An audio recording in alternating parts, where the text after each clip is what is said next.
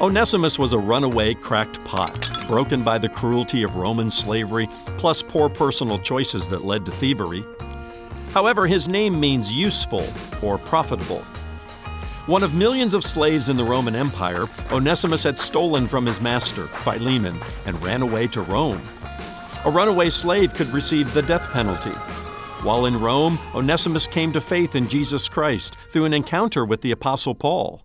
Paul then writes a personal letter to Philemon, a wealthy businessman in Colossae, asking him to forgive Onesimus and receive him back as his brother in Christ.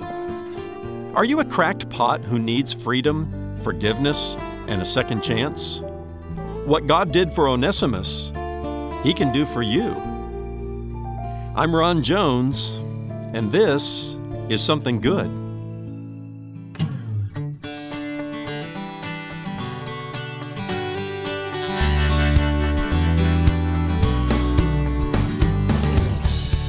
For the wages of sin is death, but the gift of God is eternal life.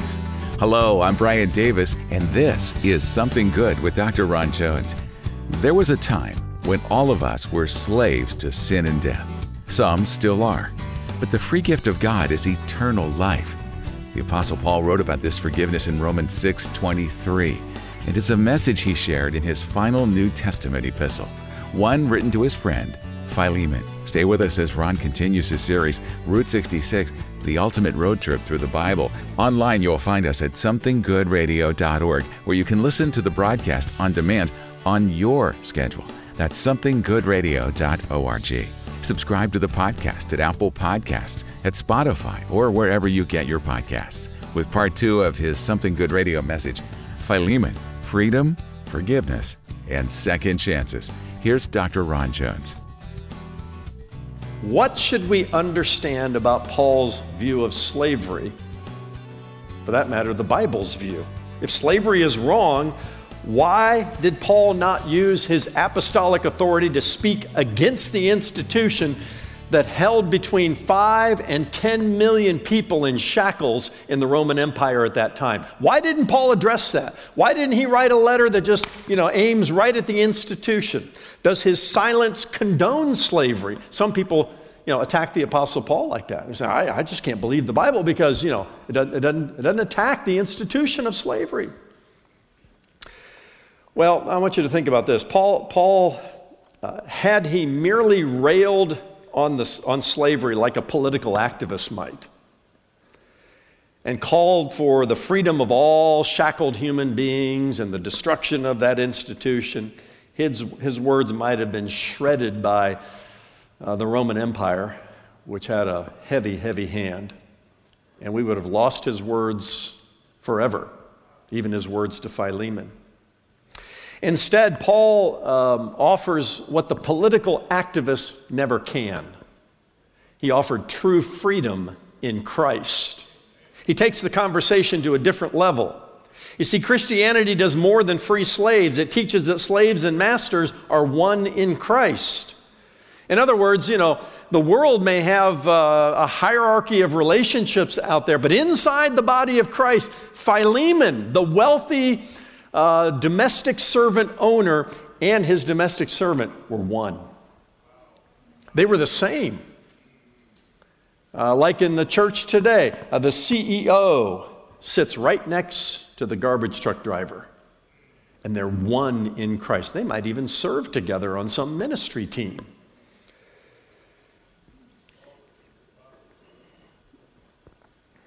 And in that way, Paul's letter to Philemon weakened the institution of slavery and began the abolition of it without the use of political pressure tactics and the kinds of things that would have probably gotten him silenced in that culture. Christianity breaks down the damaging hierarchy in social relationship. It nullifies world rank. For example, faith in Jesus Christ dignifies the slave, emancipates women, and demands social justice for all human beings who are created equally in the image of God. For example, in Galatians chapter 3 and verse 28, Paul writes, "There is neither Jew nor Greek, neither slave nor free, there is no male or female, for you are all one in Christ Jesus. This was a radical idea. This is not something that anybody's going to find outside of the body of Christ in the world in which they lived or we lived. Relationships within the body of Christ, there's equality. Oh, there may be differences in roles, like between men and women in the family or in the church, but we're all one in Christ. A life transformed by Jesus Christ will change social ills and inequities quicker than any law, than any government program, or than any political activist can. And this is why Paul takes the conversation to another level and waits for the time that the weakening of the institution brings the abolition of it, as it soon did. Now, of course, slavery still exists in parts of the world, and we would be remiss to even suggest that it doesn't. Slavery even stained the early history of the United States of America, a nation founded upon the very Judeo-Christian principles that are found in Paul's letters, not to mention the Old Testament that preceded that. But this present reality does not erase the powerful influence of Christianity and its ability to blunt slavery's stronghold. And it has throughout history and will continue to do so. Today, human trafficking is slavery by another name and tactic. And the only hope for those that are caught up in that situation, again, is the gospel of our Lord Jesus Christ. As Paul wrote to the Galatians in chapter 5 and verse 1, "For freedom Christ has set us free. Stand firm, therefore, and do not submit again to a yoke of slavery." So I just say foolhardy is the person who attacks the Apostle Paul for remaining silent. No, you got to listen to what he's saying and how he's addressing the evil institution. Now, back to what is perhaps less obvious in Paul's letter to Philemon. The obvious principles, the obvious applications about freedom and forgiveness and second chances are there. But what do I mean about the less obvious ones? Well, let's start with an observation made by Martin Luther, that Roman Catholic monk who sparked the Protestant Reformation back in the early 1500s. Luther read the Bible, which was surprisingly an odd thing for Catholic monks to do. They didn't have access to the scriptures. But he got a copy of it in the library, and he read "The just shall live by faith" and all those kinds of things that caused him to run with his protests. He also read the book of Philemon, apparently, because here's what Martin Luther said: "We are all Onesimuses." Turn to your neighbor and say, "I'm an Onesimus, and you are too." All right? We are all Onesimuses. You see, Onesimus was a runaway cracked pot, a jar of clay, broken by the cruelty of Roman slavery, broken by his own poor personal choices that led to a life of thievery. Onesimus was a sinner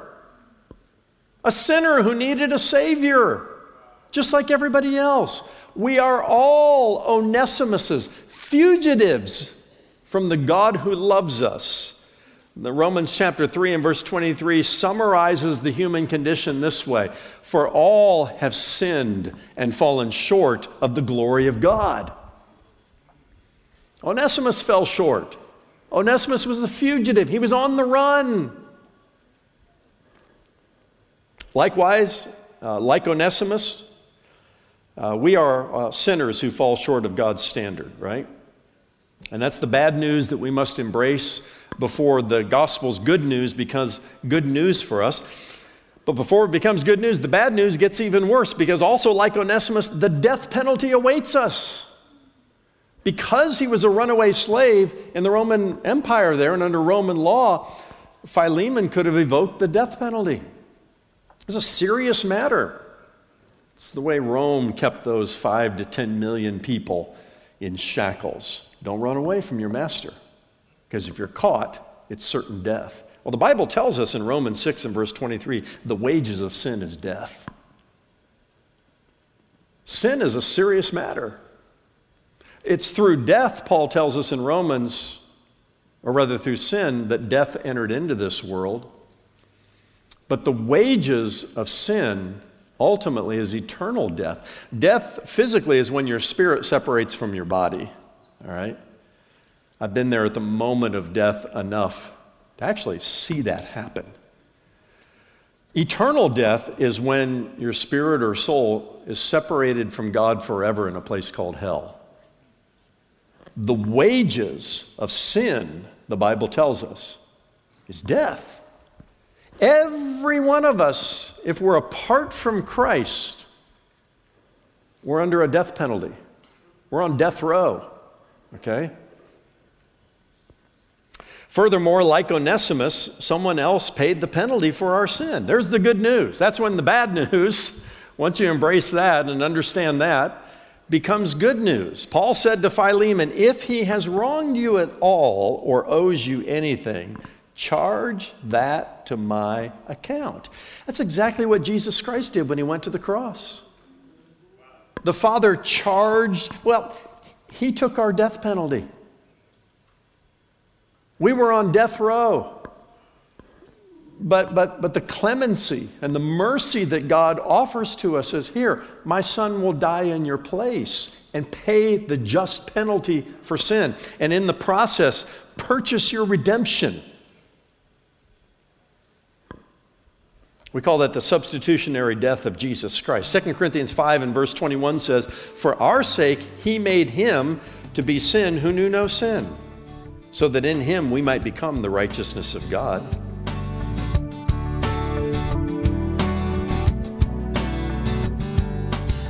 We'll be right back with more of today's Something Good message from Dr. Ron Jones, lead pastor at Atlantic Shores Baptist Church in Virginia Beach, Virginia. Today's message is part of Ron's teaching series, Route 66, The Ultimate Road Trip Through the Bible. And as you may have heard, Ron has written 2 companion guides by the same title, a pair of beautifully designed volumes that cover both the Old and New Testaments, and all 8 road trips that he'll be taking you on right here on Something Good Radio. When you give your gift of $50 or more to support the media ministry of Something Good, Ron will gladly send you both volumes. That's volumes 1 and 2 of Ron's book, The Ultimate Road Trip Through the Bible. It's our way of saying thank you for your generous gift to support the ministry of Something Good Radio. Give online at somethinggoodradio.org or over the phone by calling our offices at 757-276-1099. Or mail your gift to P.O. Box 6245, Virginia Beach, Virginia 23456. Here's Ron with the rest of today's Something Good Radio message, Philemon. Freedom, forgiveness, and second chances. And in the same way that Paul played the mediator, listen to this, the mediator between Onesimus and Philemon, Jesus Christ is the only mediator between God and man. Are you beginning to see the beautiful gospel picture in the book of Philemon? I call it the gospel according to Philemon. And then finally, believers in Jesus Christ, we're no longer slaves to sin, but slaves to righteousness. Do you remember this in Paul's letter to the Romans? Romans chapter 6, beginning in verse 17. But thanks be to God that you who were once slaves of sin have become obedient from the heart to the standard of teaching to which you were committed, and having been set free from sin, have become slaves of righteousness. Our status changed. We were born into this world sinners. We're not sinners because one day we sinned. We sinned because we're sinners. And therefore, we were born into this world under a death sentence, on death row. Bad news. All have sinned, fallen short of the glory of God, and the wages of sin is death. But the gift of God is eternal life through Jesus Christ our Lord. What good news that is. And it not only changes our status from slaves to sin, all right? You no longer have to bow down to that master called sin. You're free from that. Now, the practical application of that is a whole other story. But forensically and theologically, you don't have to bow down. Before you met Christ, you didn't have a choice but to bow down to that addiction and to that destructive behavior.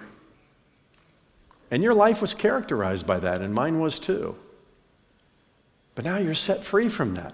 You know, during the Civil War, they say that there were many slaves in the South that continued serving their masters even after they heard the Emancipation Proclamation. It didn't quite settle into them. And that's the way many believers in Jesus Christ are. They're continuing to serve the old slave master, not knowing they've been set free to serve another master, the Lord Jesus Christ, and the master called righteousness. More so, by faith in Christ, our status changes this way. We're now brothers and sisters in Christ. We're siblings in God's forever family. And that's great news. Are you beginning to see how glorious is the gospel according to Philemon? And it kind of answers the question as to why among all of Paul's writings, especially his personal letters, why the Holy Spirit might have plucked this one out and said, hold on to this one and put that in the canon of Scripture. Because this story is a gospel story, dripping with the grace of God in such a wonderful way. In Christ, we're set free from the penalty and the power of sin. In Christ, we're forgiven. Forgiven. The Lord casts our sin as far as the east is from the west. Oh, the devil wants to remind you, no, you're under a death penalty. No, you're not. Not anymore. In Christ, you're forgiven. And in Christ, we're given a second chance to live for God. So what do we do with a story like this? What do we do with a letter like this? Well, a couple things. First of all, I say seize the moment and place your faith in Jesus Christ right now. Understand the bad news of who you are apart from Christ. Understand the death sentence upon us. Take it seriously. Don't keep trying harder, okay? If I could change the analogy, God doesn't grade on a curve. That's the way a lot of people think. I'm just going to keep trying harder and doing better, hoping that God grades on a curve. No, all have sinned and fallen short of the glory of God. That means even a 96.5 doesn't make it. Okay? But what God did do, because we didn't get 100% on the exam, He sent His Son Jesus to take the exam for us. He always gets 100%. And what you're able to do then is to ask Him by faith to take His score and apply it to your account. Now that'll get you thrown out of a university, but not out of heaven. In fact, that's the only way to get into heaven. You can keep trying harder. You can keep saying, oh, I'll do extra credit. But even your extra credit falls short of the glory of God. The only way to get into heaven is through the merits of Jesus Christ. I'm preaching this morning. Come on now. This is a gospel story, so seize the moment. Seize the moment. You may feel like you got a 55% on the exam, or you may feel good about yourself, that you got a 98.6, but you still failed. You still fall short. Jesus Christ purchased your redemption. He paid the penalty for your sin. He took the exam, and He's just waiting for you to say, apply that to my test score, Jesus. And by faith, I'm going to accept that. Seize the moment. And if you already possess eternal life through faith in the Lord Jesus Christ, I'm going to ask you to share the good news with somebody else. And maybe the best way to do that is to take a pen and a piece of paper and sit down and do something we don't do very often today, and that's to write a letter. Write a letter to that friend or that family member that you've tried to have conversations with enough times, and the conversation just kind of derails. Why don't you just write them a letter? And you can tell them a story. You can tell them a story about, Philemon and Onesimus and Paul. Or you can tell them your story of how you came to faith in Christ. You say, well, I don't know enough theology and all that. You know enough. You've been on the ultimate road trip through the Bible, all right? But what's equally powerful is your story, your testimony. Book of Revelation, which we haven't come to yet, says they overcame him, that is the devil, by the word of God and the power of their testimony. The devil hates your testimony. The devil hates your story. The devil hates stories like Philemon and Onesimus and how Paul mediated a relationship there and brought them together by the grace of God. Hates stories like that. Would do everything he can to destroy a letter like this, but he failed. And we have it today. And you have a story to tell, child of God, about how you came to faith in Christ. You might want to write that down in a letter and send that to somebody. Maybe it's a less threatening kind of way to share the gospel story. And I want to encourage you to do that. Tell them about freedom and forgiveness and the second chance that God gave to you. And they'll have a copy of a letter. You know, letters are personal and they're warm, and it's not like an email or a text or a tweet. We easily scroll past it. In today's world, a handwritten letter gets somebody's attention. And so maybe that's the method that we can use to reach somebody for Christ.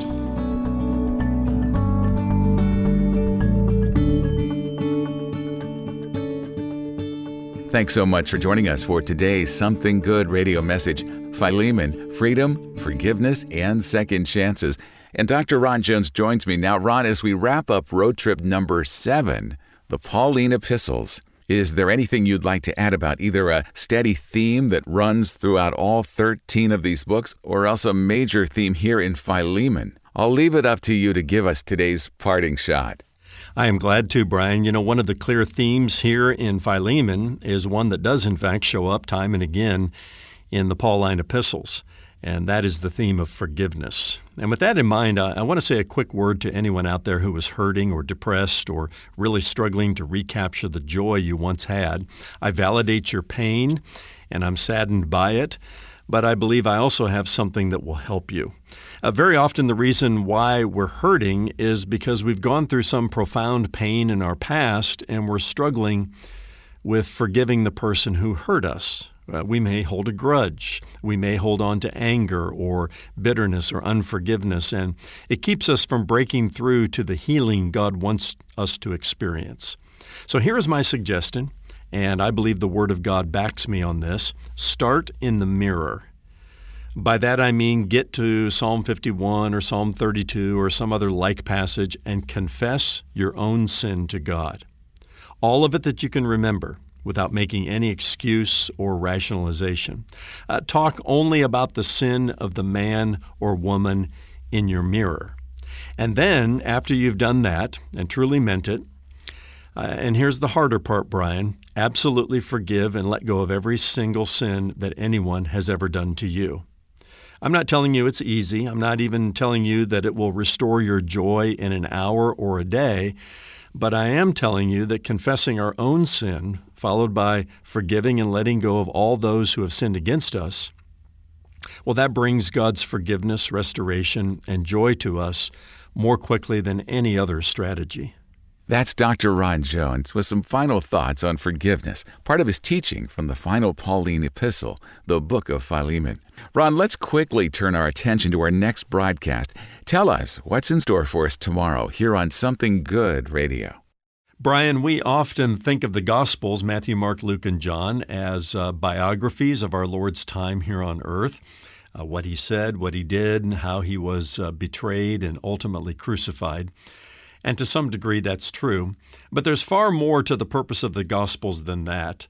Matthew, for example, offers convincing evidence that Jesus was indeed the long-awaited Jewish Messiah, one who possessed the proper lineage and all the rights to sit on King David's throne, plus the right to sit on the throne of your heart and mine. And so as we work our way through Matthew's Gospel for the next couple of days, I'd like our listeners to keep this question in mind. Who is your king? It's the most important question you'll ever ask. That's tomorrow when Dr. Ron Jones shares his message, Hebrews, the superiority of Jesus. Join us then for Something Good. For Ron and the entire team here at Something Good Radio, I'm Brian Davis. Thanks for listening.